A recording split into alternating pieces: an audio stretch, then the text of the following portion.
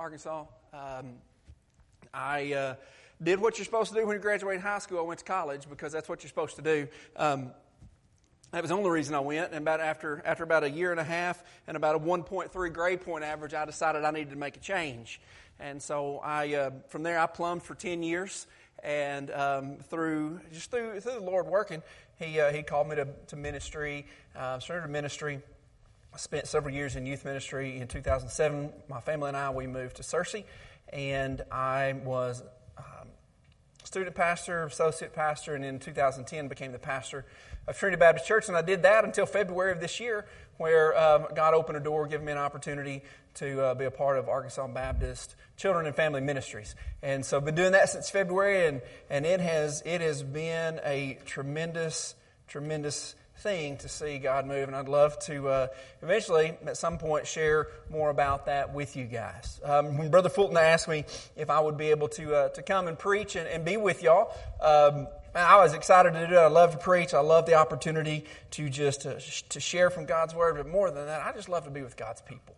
I believe in the local church. I believe in the association, and I believe that we're a whole lot better together than we are individually. And so, just give y'all a heads up, I will be here next week, so that may, here in the next 40 minutes or so, it may determine what you're going to be doing next Sunday. But I'm grateful for the opportunity to come and preach. So this morning, you can go ahead and start making your way to Psalm 95 if you want. But this morning, what I want to talk to you about, what I want to share from God's Word about is thankfulness. And so as we focus on giving thanks, I want us to go well beyond just surface gratitude and spiritual platitudes, because one of the easiest, when we think about giving thanks, when we're in church, we think about giving thanks, one of the easiest ways to do that is to begin to think about worship, right? We worship through song. We worship through the reading and the preaching and the teaching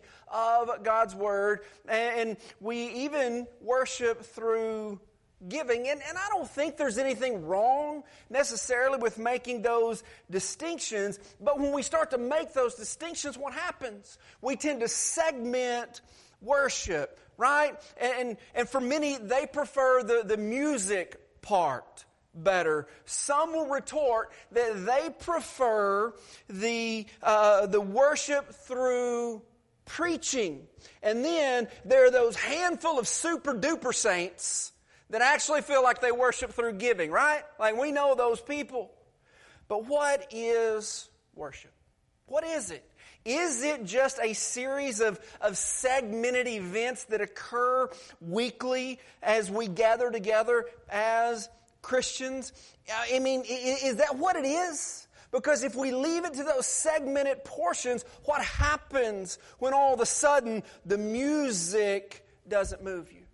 What happens when the preaching of the Word doesn't speak to you? Does that mean that we've not experienced worship?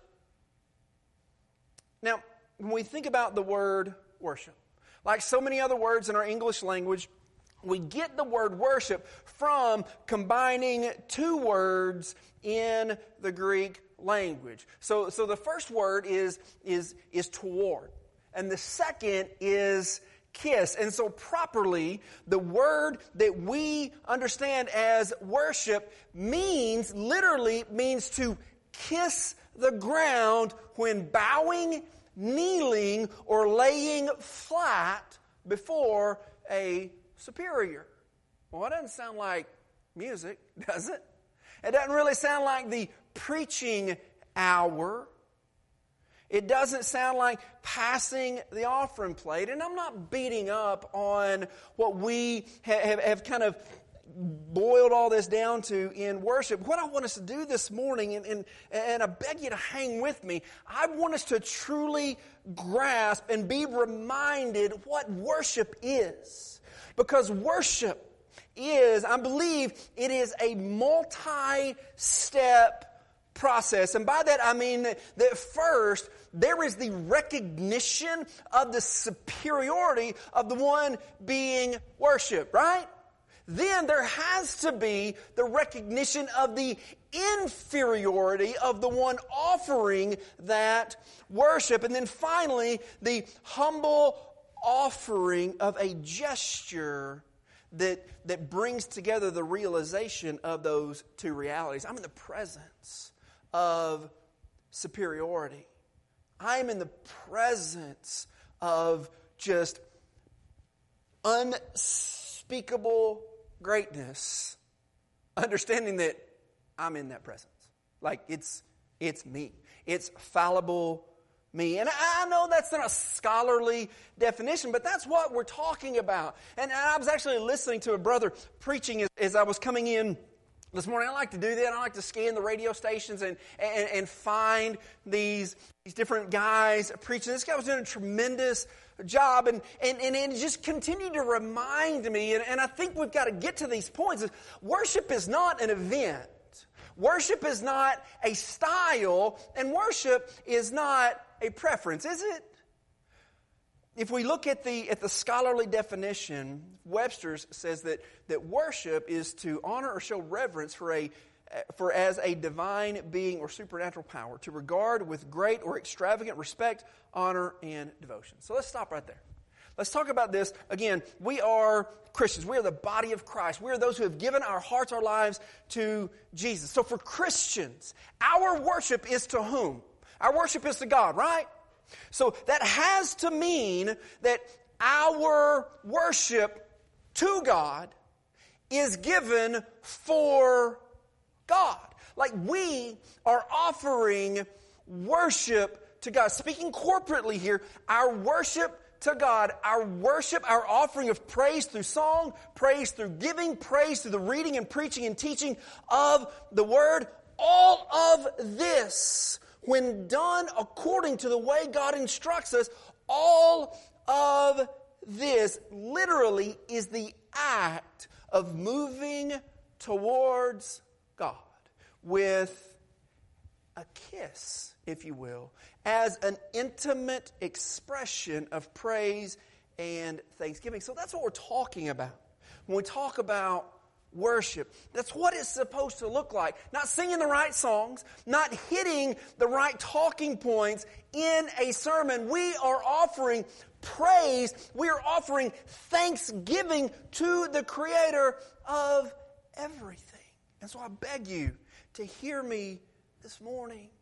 Don't ever think of worship in any other way.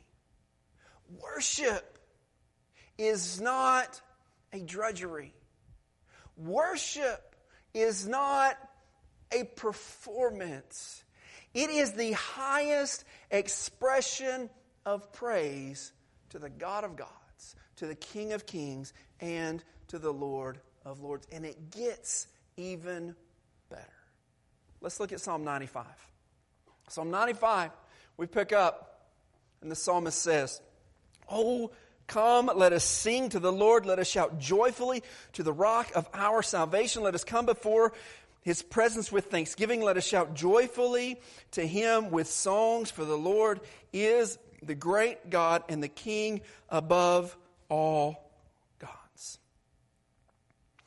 In His hands are the deep places of the earth. The heights of the hills are His also. The sea is His, for He has made it, and His hands have formed the dry land. Oh, let us come and bow down. Let us kneel before the Lord our Maker, for He is our God. We are His people, of His pasture, the sheep of His hands." Today, if you will hear His voice, do not harden your heart as they did in the rebellion, as in the day of trial in the wilderness, when your fathers tested me. They tried me, though they saw my work. For 40 years I was grieved with that generation. I said, "It is a people who go astray in their hearts, and they do not know my ways. So I swore in my wrath that they shall not enter into my rest." That's heavy. Especially for Psalms, right? We go to Psalm for encouragement. We go to Psalm to feel good about it. We go to Psalm, a lot of times we go to Psalm when we read something in the Bible. Well, I didn't understand that. I'm going to go to Psalms. That way I can feel better about it.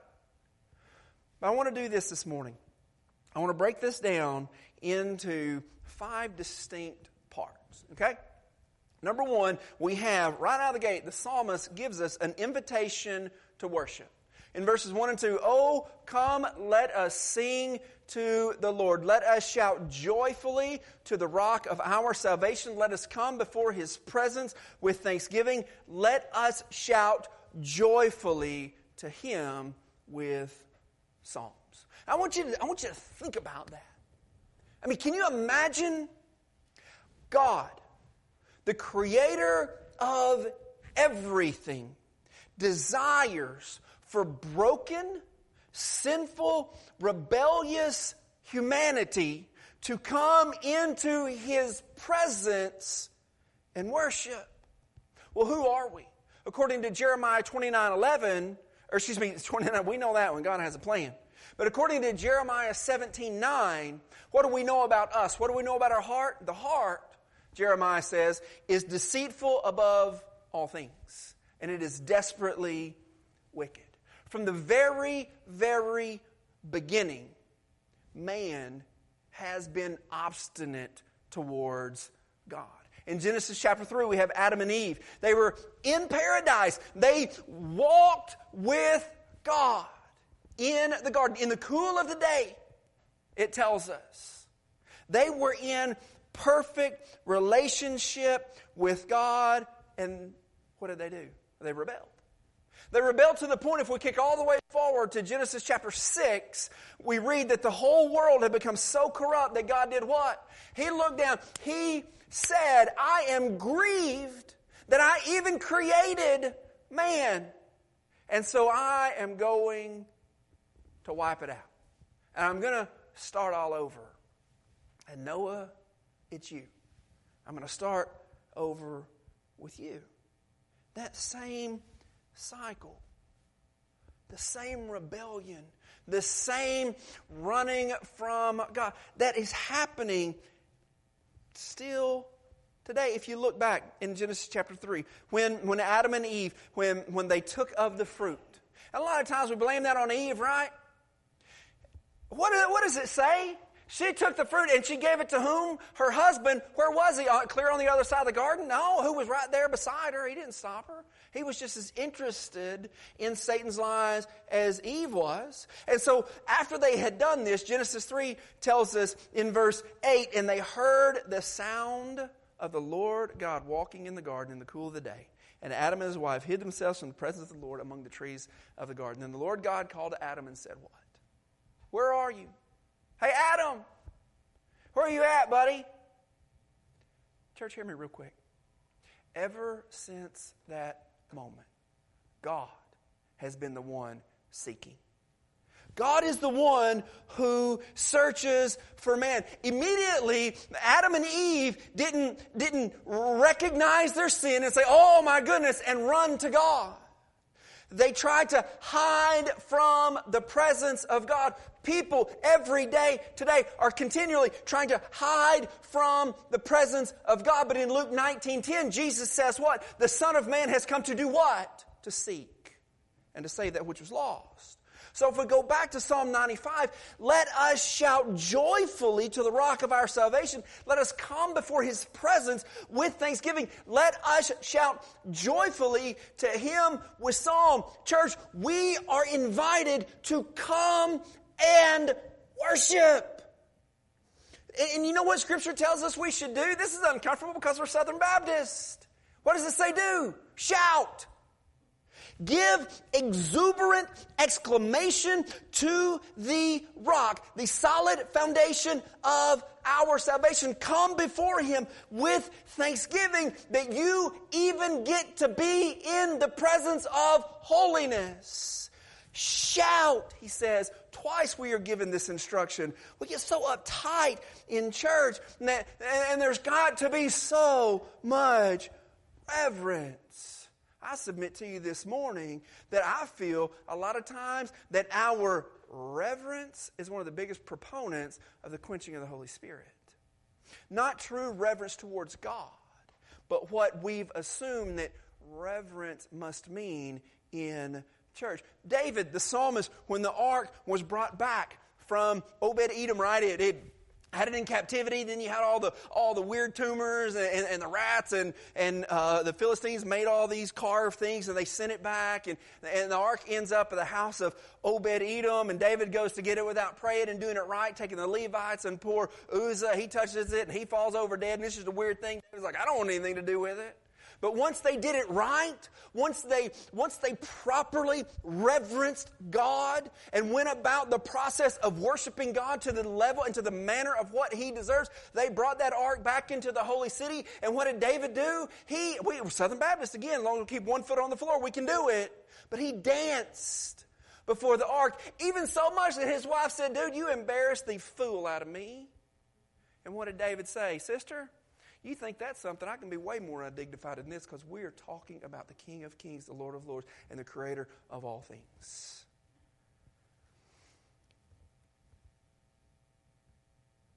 We should truly shout when we think about the fact that we have been saved.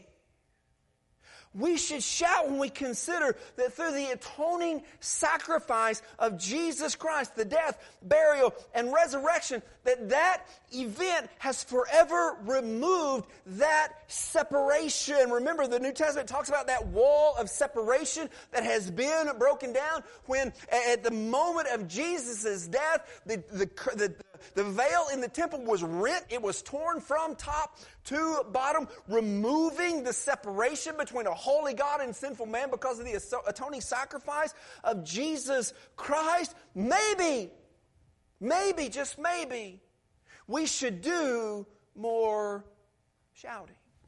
Now, if my mother were here right now, I could just see it, because my mama is a woman of faith, and my mama is a woman of reverence. And she might just be shaking her head saying, Timothy James. But church, we should shout.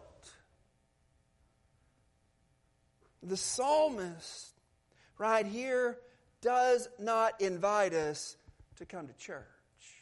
The psalmist invites us to come and worship. So number one, we have the invitation. Number two, we have the reason. In verse 3, for the Lord is the great God and the great King above all gods. In His hands the deep places of the earth. The heights of the hills are His. The seas are His. For He made in His hand form the dry land. So here's the why. It's great to be invited to worship service. There are people all over the world who worship, right? And some are worshiping various deities, while others may worship success, money, fame, acceptance, and so on. But right here in the Word of God, right here in Psalm 95, we get the real why of worship.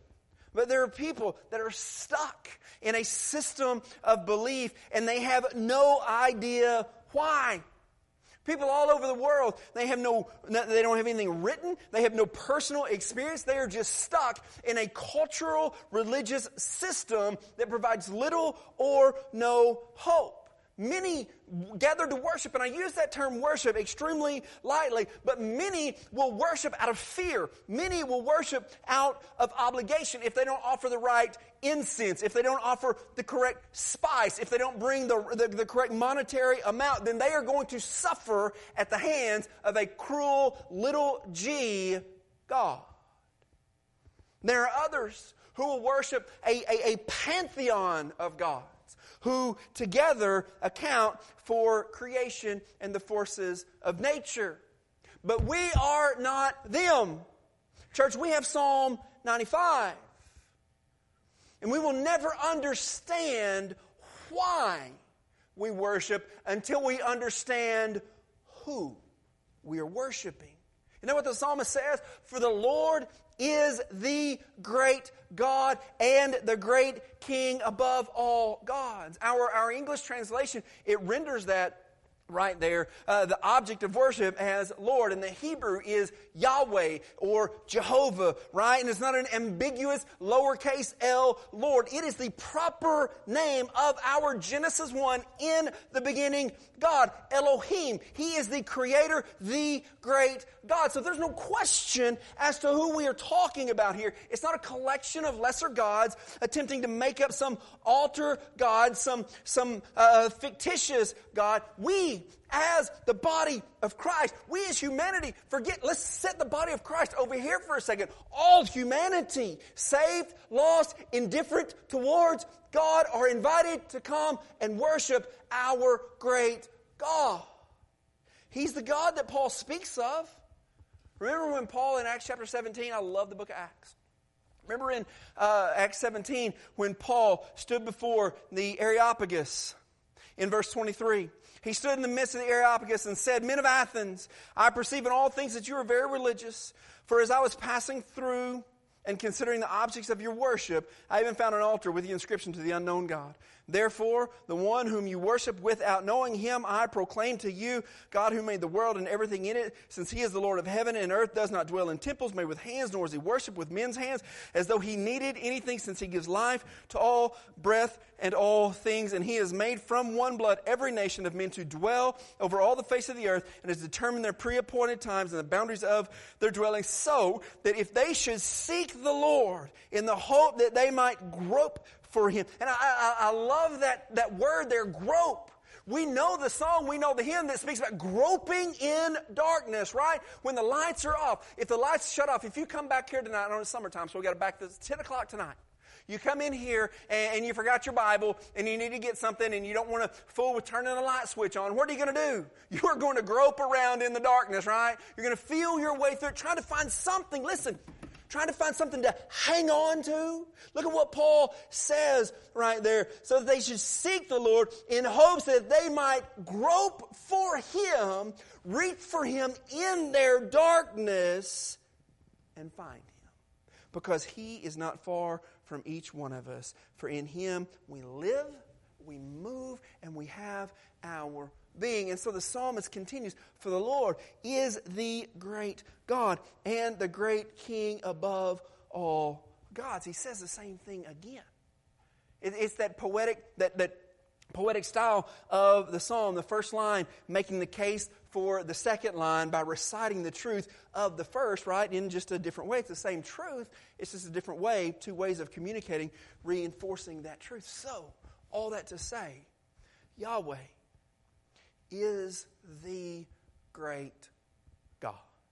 And when it comes to other gods, little g gods, imagined and superficial gods, Yahweh is the king above them. And so I beg you to hear me clearly. The psalmist is not, he is not promoting, he is not recognizing other deistic beings, right?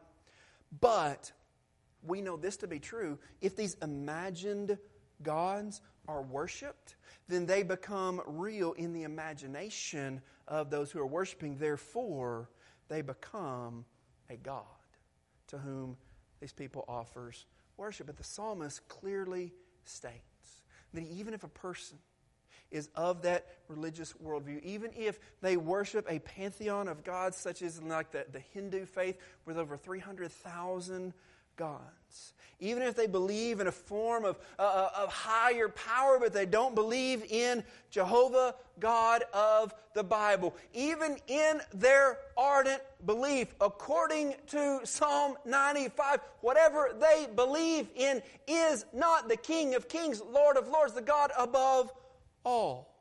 Only Yahweh, Elohim, Jehovah is God. Only He is King. Only He is great. And it is only to Him that we are commanded and we are invited to worship. So we have an invitation. We've got the why. Just in case you missed the invitation, number 3, we come back and we get a second invitation. Oh, come, verse 6, let us worship and bow down. Let us kneel before the Lord our Maker. And I love this because we have that initial invitation in verses 1 and 2. Then in verse 3 and 5, we are given the reason. Now the psalmist invites us again. Why? What is he doing? He's saying we should come and worship. But just in case you were unclear on the first invitation as to why, he gives us the why in verses 3 through 5. And then in 6, he's like, okay, you were invited and I told you why, but if you missed all that, I want to invite you one more time. But look at the change. Look at the difference in the invitation. We have some instruction now. And I love what the psalmist has done here because it's perfect. Obviously, it's perfect. Because every word has been uttered and given from God. So the psalmist has shown us who God is. He's shown us why we're to worship. And so now he gives us instruction as to the posture. That's important. As to the posture of our worship. Let me ask you a question. Don't raise your hand, because we're all guilty, okay? How many times have you arrogantly and insistently barged into the throne room of God demanding an audience? We do this because why?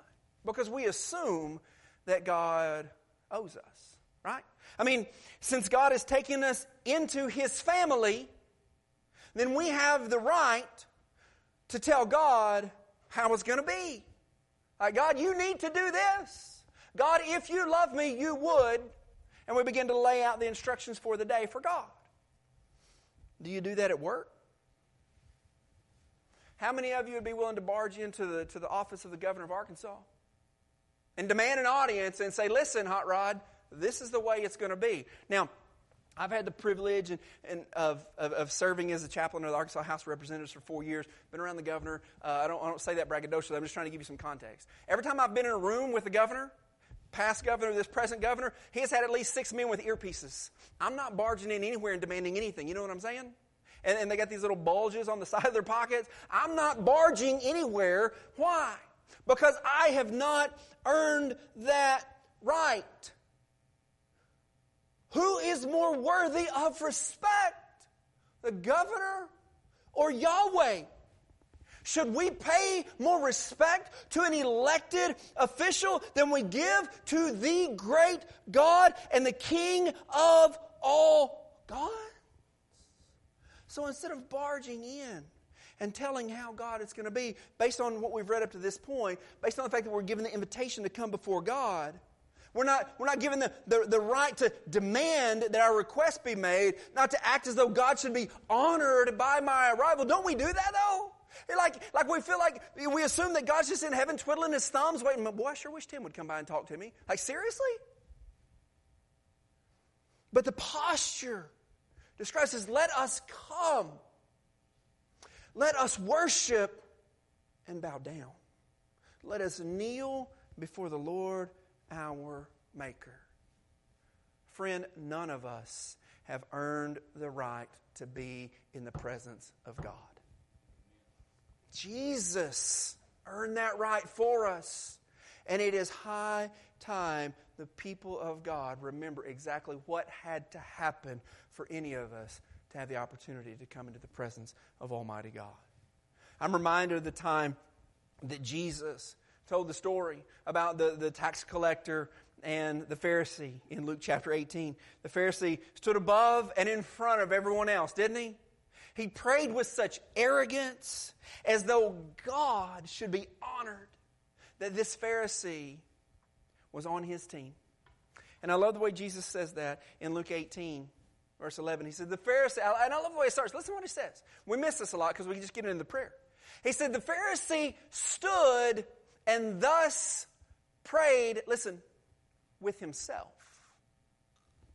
And he said, God, I thank you that you are so merciful and so loving and so... No. Oh God, I thank you that I am not like other men, extortioners, unjust, adulterers, or even this tax collector standing right over here. I fast twice a week, and I give tithes of all that I possess. But then there's the tax collector, the traitor in the eyes of the Jewish people, a guy who was willing to go work for the enemy and fleece his own people at the same time. And he stood way, way, way, way far off, away from everybody else. And listen to what he prayed. Tax collector, standing far off, Luke 18:13, would not so much as raise his eyes to heaven, but instead beat his breast and said, what? God, be merciful upon me, a sinner. Friends, when we pray, when we come into the presence of God for worship, let us not add to the noise of the Pharisees.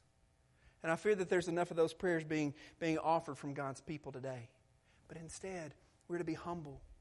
Remember what it took for any of us to be able to pray in the first place. Take the posture of Psalm 95:6. Oh, let us come and worship. Let us bow down. Let us kneel before our Lord and Maker. Bow down before God in humility. Bow down as a sign of submission. Kneel in surrender to Jehovah God, your Maker, because I promise you this, friends, He has earned the right. And none of us have earned the right to barge into His presence and demand an audience. Number 4, He gives us more reasons to worship. In verse 7, why do we bow down? Why do we kneel in the presence? For He is our God, and we are the people of His pasture, the sheep of His hand. And the use of the shepherd here is wonderful. But here's the thing about the shepherd and the sheep in the context of the psalmist's time of writing. Sheep were extremely valuable, right? Anybody ever raise sheep? Don't start now. They're stupid. They're awful. We started in 7th grade. I don't know why Mom and Dad did it, but I know why Scripture says you are sheep, because it's the dumbest animals ever walked on the face of the earth. But the sheep were extremely valuable. A source of food, source of clothing. It was their source of finance. And so if the sheep were harmed in any way, it wouldn't bode well for the shepherd, right? And a lot of the shepherds were hirelings. And Jesus talks about that in parables. But these sheep were the prized possession of the shepherd. Think about that. The sheep are the prized possession of the shepherd. So we go back to verse 7 and we read, for He is our God. We are the sheep of the people of His pasture, the sheep of His hands. It means several things. First, pasture is important. The shepherd was dedicated. I love taking an exhaustive study through Psalm 23 and know exactly what that means and the lengths that shepherd would go. But the shepherd was dedicated to leading his sheep to the best pastures, not just for the best food, but the perfect pasture would supply plenty of good nourishment. Not only did it have fresh water, but it was safe for the flock, right? Because the shepherd could stand in one spot, and he could scope out the entire field. He would have the vantage point of seeing, yep, there's water, yep, there's food, and yes, by standing right here, I can provide adequate protection. Because without adequate protection, then good water and good food's kind of pointless, right? But you know what I love about that too, as a side note? The shepherd could stand where he could see the sheep and see the entire pasture, but guess what? Guess what the sheep could do? They could see their shepherd. You see, they see their shepherd, and what happens? We're good. We're good. We know that He's got us. Christian, you have been placed in the perfect pasture of God. He has sought out a place where you can eat and you can drink from the Word of God. He has brought you to a place where He can stand guard.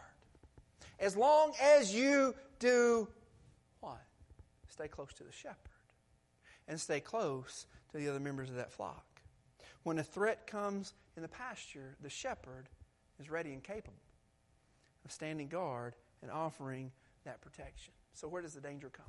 Well, God's put us in this pasture. We're the people of His pasture and the sheep of His hand.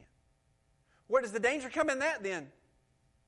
The danger comes when you stray away from the shepherd, right? The danger comes when you wander over to the edge of the pasture, because that's where the predators are. That's where they're waiting. Christian, stay close to the shepherd. Stay in the pasture and stay in His hand. Well, what happens if we don't? That's number 5, and we're almost done. We're offered a warning to those who refuse to worship. You see, by staying close to the shepherd, by staying in the pasture, church, it can't help but drive us to worship. So the warning to those who refuse to worship is found in the second part of verse 7. He's telling me, all right, guys, today, listen to me. Today, if you hear His voice, you will be in that pasture. You are the sheep of His hand. You will see the shepherd. Do that today. Don't be like your forefathers.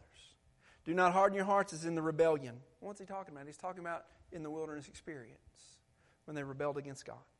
As in the day of trial in the wilderness, when your fathers tested me, they tried me, though they saw my work. For 40 years I was grieved with that generation. I said, it is a people who go astray in their hearts, and they do not know my ways, so I swore my wrath that they shall not enter my rest. So this is where the danger of not worshiping is realized. And you say, my goodness, Tim, God's going to strike me down for not worshiping? No. That's not what I'm saying.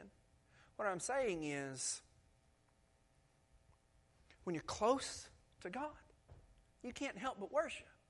And so if you're not offering worship, that means you're not close to God. That means you've wandered away. That means you've hardened your heart and you've looked to other things. So it's here where we see this danger realized. The psalmist offers us a look, but he's looking backwards, isn't he? He's looking back across the history of the Hebrew people. God had brought them to a refuge. Well, in their account, it looked a whole lot more like a desert than a refuge. And maybe it felt hopeless. You know, it took them all of about 5 minutes to start fussing. You ever read that through Exodus? I mean, they didn't no more get out of Egyptian captivity. And they're like, oh, he brought us here to die by the Red Sea. Oh, we don't have any water. Oh, we're sick of this. Oh, we need some bread. Oh, we need some meat. And just, oh, la, la, la, la, la, la, la, la, la. Sounded like a Baptist church business meeting, didn't it? Praise the Lord. God had brought them to the refuge. To them, it may have felt hopeless. But here's why it began to feel hopeless. Because they began to look at their situation through their own eyes. They attempted to understand what God was doing from their perspective. And because of that, what happened? They began to harden their heart towards God. They got in their minds that they were a special people. We are the Abraham people. We are the Genesis 12 promise, the Genesis 15 reiteration of that promise. We are the stars. We are the sand, right? That's who we are. And we deserved much better treatment than what we are getting. But I mean, come on, let's cut them some slack.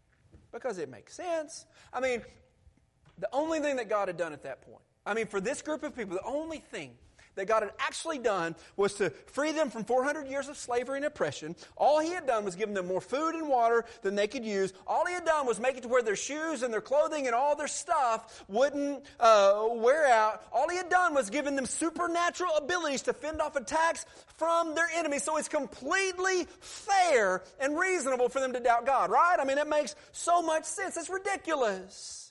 But friend, that's exactly the same thing we do to God today.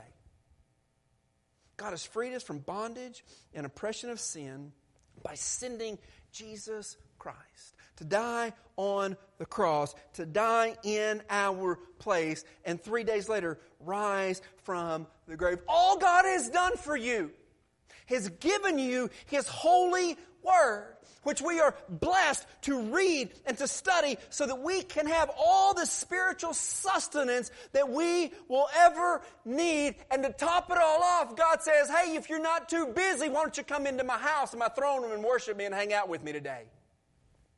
They tried me, He says, though they saw my work.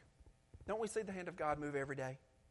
We experience the blessings of God every day. Scripture tells us that God's mercies are what?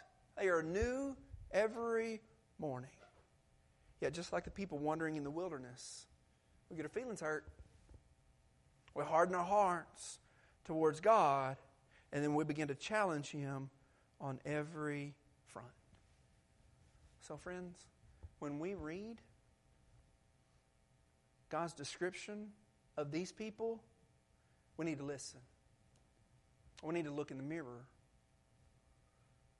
It is a people who go astray in their hearts, and they do not know my ways. As we get angry with God, let's get right here. As we get bored with God, as we get arrogant with God, we begin to turn our hearts away from God and put our focus where? Flashing lights on self. When we do this, we're telling God, I don't see your ways. Or we're telling God, I get it. I see your ways. I see what you're doing here. but I'm not going to give you credit. Friend, do you see it? You've been invited to come into the presence of God and worship. You've been told why we are to worship, because the psalmist has told us about the one that we are worshiping. You've been given a second chance. You've been given multiple invitations, but that invitation comes with instruction, and it's okay. That instruction of humility. How dare God? Think about this. How dare God tell me how I am to worship? Because He is God. He is the King of kings. He is the Lord of lords. And in all of God's godliness, He said, I've got a crazy idea. I want these suckers to come and worship me. I want them to have free, unlimited access to my presence. And I just ask for one thing.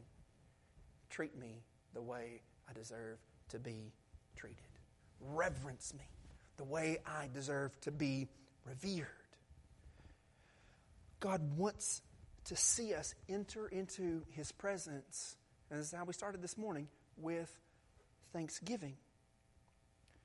And so, this morning, if you're a follower of Jesus Christ, and you think that your life is so out of balance, you think that your life is so disjointed, and there's nothing in your life to be hopeful for, to be thankful for, leave this place today.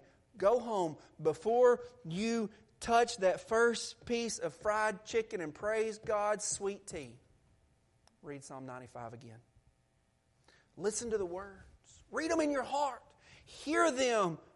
Plant them in your mind. Let them penetrate into the deepest recesses of your soul. And I'll promise you this, not only will you find yourself giving thanks, but you know what you might, and it's okay because you'll be out of the church house, you might find yourself offering a shout of exclamation to our great God.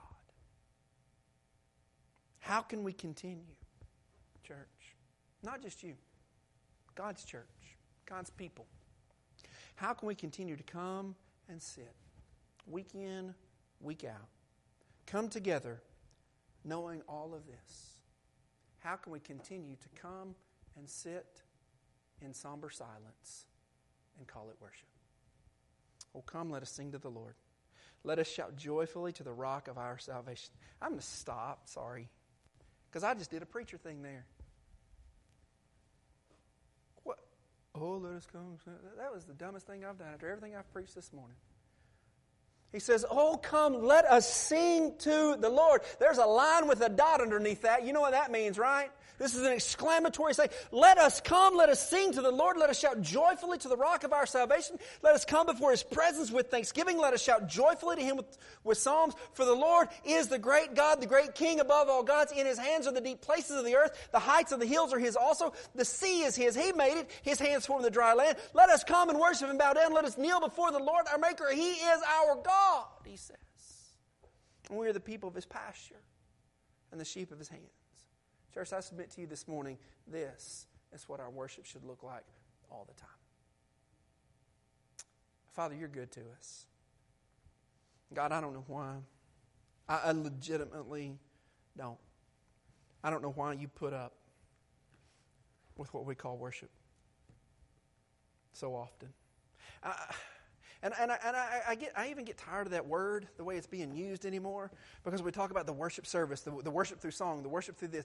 It's just worship. God, if we're truly worshiping, we don't have to have the best vocalist. We don't have to have the best musicians. We don't have to have the best preacher. We don't even have to have the same English translation of the Bible. God, if it is worship, it is right. But it's not an event. It's a state of being. Paul tells us to pray without ceasing. Well, prayer is a continual state of worship, right?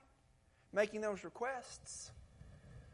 And so, God, my prayer this morning is that we never see worship the same. It's not an event, it's not a style, it's not a preference.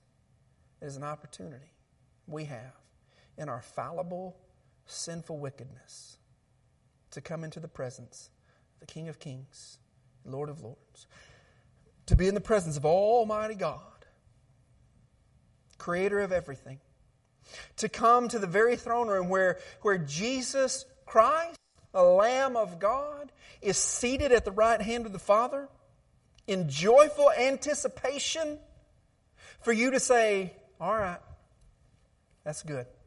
That's enough. Go get them. We get to come there whenever we want because of Jesus. But oh God, when we come into your presence, may we come in surrender, humility, reverence, and in awe that we